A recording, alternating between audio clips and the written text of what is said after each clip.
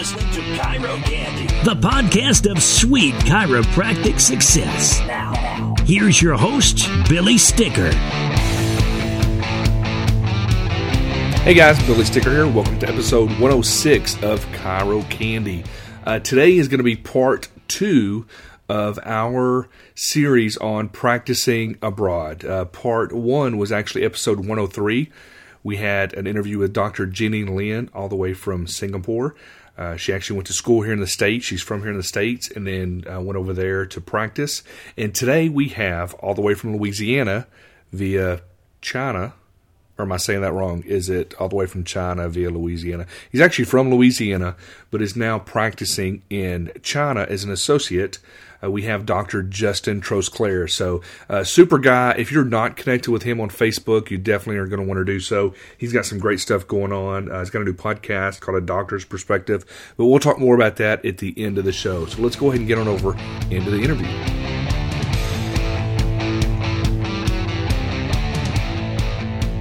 Ladies and gentlemen, help me welcome all the way from China, Dr. Justin Trosclair. How are you doing? Doing wonderful. So let's go ahead and get straight into your story. It's kind of the purpose of this episode is to talk about, first we always ask why chiropractic, and then we want to know what brought you from Louisiana to China. So let's conquer the chiropractic question first. All right. Mine's pretty easy. I was actually going for optometry in college, and my last year in high school, I started getting some headaches, and I think my mom was having a rotator cuff issue, so we saw a chiropractor. And then in school, I was taking my classes, saw another chiropractor, started realizing these guys they know what's going on. They don't have to take medicine, and they're getting people better, and you do some calculations, you're like, well, they can make a living doing this too. And once I started taking some of these microbiology classes, I was like, I really don't like this at all. And researched chiropractic, and all my undergrad classes were working. I said, I can do this. And that's my story for why I chose chiropractic. I didn't have a miracle story at all, but that's okay. Now, you're from around the Lafayette area in Louisiana? Correct. Okay. So you go to chiropractic college. What happened after that? Went to Colorado. Bought a clinic that was struggling, and then worked it. Had my own struggles with that. Had it for about 5 or 6 years, and I was kind of ready to just get out of it. I was finally getting some success, but I was kind of missing home, being that far away and homesick. I was able to sell the clinic, and during that time, I said, okay, I want to travel more. Is there any chiropractic jobs that allow me to use my degree and also travel? Applied for some different jobs and always got rejected because our degree is not quite the same caliber as the medical doctor degree for some of these jobs. And went on some of these websites, and they had stuff in like Singapore and China, these jobs. So it took about 4 months of back and forth to find out if I could go to China because, it's the great unknown. And all my questions were answered, and I was able to come out here and start working in a private hospital in a real small town, actually. So what exactly drew you to China? Or was that just a place you knew you wanted to go, or were you looking for any other country to travel to? Yeah, I was looking for any other country. I didn't want to go through my boards again. It had been 7 years. Good luck relearning everything again. So that took out most of Europe. I looked into like Ireland. I want to say some islands, maybe Belize or something. And so I was just looking for something that had our accreditations would transfer, and China was one of them that would. And also making sure you can make enough money because you got bills to pay in America. And it all kind of lined up, and I said, there's a billion people here, so surely I can live here too. So tell us what it's like working over there. Well, a hospital it's a different animal, but it's kind of similar. Like you still have doctors who don't know what you're doing, especially since there's not really chiropractic in China. The traditional Chinese medicine guys, they can do air quote an adjustment, but they're kind of scary. And so there's no schools here. So we're kind of a hot commodity, and when you come, you're kind of a big deal. That's what they say around here. Oh, you're a big deal. You're number one, like the CEO of a company or whatever. And you're having to educate the doctors just like you would in America. Why you're here, what can you do, and we do a lot of disc bulges and herniations and things like that. And so they understand that. And we've got you have to do a lot of MRI reading, and there's a lot of cross referral, trying to build those relationships. What else? What about the language? Yeah, I was about to say that's the hardest part is you have to have a translator. And sometimes where we're at, we're in a small town, so there's these ethnic groups, and the ethnic groups have a different Mandarin. So my translator actually needs a translator sometimes, almost 50% of the time, because they don't have enough of the actual Mandarin language. So it makes it quite interesting trying to get patients to do things. What are some of the benefits that you found of doing this? I've got experiences that nobody else is going to have, as far as, you can travel and see the Great Wall, but to be in the community and to see how the livelihood is, it gives you a better appreciation of what you have in America, our freedoms, but it also made me realize people hurt. People want to get out of pain. They want to go back to their job. They want to have their loved ones. They want their kids to have a better life than they did usually. And it is satisfying, a nice desire of mine to travel, which has been a lot of fun too. How long have you been over there? This is my 3rd year. What's the plan?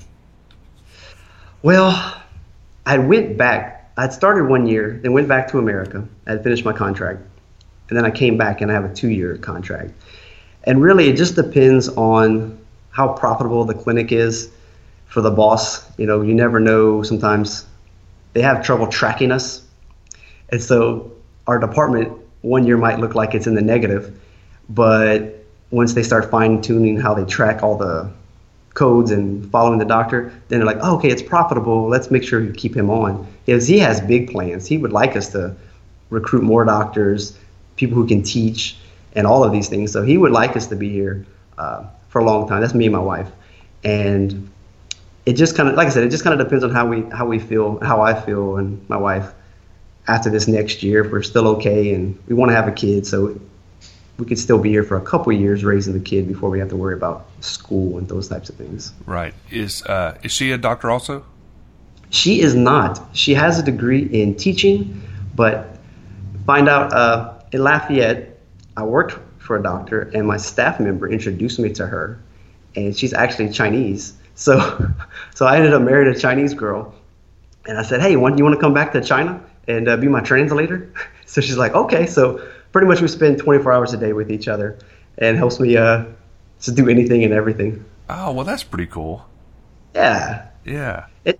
She's super patient with me, and my Mandarin is horrible, and I don't try hard enough, which is going to be probably my regret. But I can get around, and like I said, if anybody wants to do this, you don't have to know Mandarin because they'll have a translator for you, but you definitely want to learn a few words, like how to count and how to buy groceries and things like that. Right. Ask where the bathroom is. That's a tough word, actually. Man. Do you just make the international gesture, like, where you kind of bend over and, bounce up and down, like you really got to go? I'm a very animated person. Is that universal? Yeah, it is. It is. When a patient's laying down, we're trying to get them to flip over, and there's like 3 or 4 ways to do it, and they're laying there on their side for like a side posture, and I'll just do a circular motion and point to the opposite direction, and most of the time they always get it, and they're just like, oh yeah, okay, that's what he wants. Yeah, I can do that. So it's pretty funny. I got you. So give us some tips or ideas or some other benefits that you see. If let's say there's some students listening, or even some associates right now, or possibly even some docs that maybe you're looking to sell their practice and travel more, like what you're doing. Where would they start, and what are some more of the benefits? Oh yeah, no problem.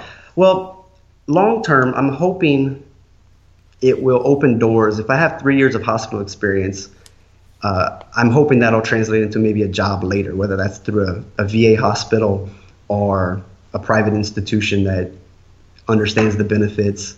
And so I'm hoping that that's a big piece. If you're a student coming out, you can make good money and you don't really have, say what you want, but someone who's been out of school for 10 years is going to have better skills than someone just out of school. So you can really hone in your skills. You're going to learn a lot about MRIs. You're going to learn how to be integrating with other doctors and in a hospital setting. So again, that could translate into something down the road. And I'm trying to think. When I first came here, there was a guy, I want to say he was like 54, and he had sold his clinic and was just looking for something a little kind of slower pace and a little bit easy. So he's 54 and he stayed here 4 years. So he was from the States? Yeah, he was from the States. And so it really is, it's about saving money, especially when you come out of school. If you don't, you're not really going to have a lot of money to start your own clinic. So it is one way to gain experience, open your eyes to a new world, as well as saving money. So when you go back, you can start up a little bit easier. Right. Really cool. Really cool. Any final thoughts that you want to leave everyone with? Like I said, I really enjoy it. Getting to know everybody. It's difficult on a three-way conversation with a translator, but you're going to learn that your skills are with your hands. And we really focus on patient education in America, but like here, you have a little bit more doctor authority. You need to come in 5 times, you need to come in 10 times. The insurance is kind of 10 times, so you really can't go past that without having a break. But you really are going to learn a lot about yourself, and you have a lot of free time. We might see 10 or 20 people a day, so that's a lot of free time there. And then after work, trying to figure out something to do. So you could, write a book or do things like that you may not have had time for in America. And we know you promote that as a service that you offer, and I think that's something that people could probably take advantage of. So when they come back, they've already got this book, and they can use it to their advantage later. Right. Well, so what else do you have going on? Well, I am in the process of writing 2 books and an ebook that hopefully could just, give away for an email address type of thing. And I'm actually starting a podcast, not to a chiropractic niche, but to a wider array of doctors. So I'm trying to do all of that right now while I'm in China. With limited internet access. Yeah, with limited internet access, Google was shut down, and Wi-Fi that I'm just happy that we could have a clear conversation, because sometimes at night it just gets sketchy. But again, I'm in a smaller town, so it's not like Beijing or something. So do you guys have internet provided there to your house? Is it like a utility that's provided, or just a service you pay for? How does it work over there? You can negotiate your contract. We pay for ours, but in other places, it's part of your salary. And like I have a 4-bedroom apartment that's covered. So really the only thing I have to pay for is food and entertainment. So that's a nice perk. Right. Well, very good. So if docs wanted to just reach out to you to ask you more questions about traveling, or if they want to do what you're doing, how can they get in touch with you? Probably the easiest way is a doctorsperspective.net. There's on the top, there's a whole bunch of social media icons. You can click that for Facebook and Twitter. Justin Trosclair, and Twitter's Cajun Cairo.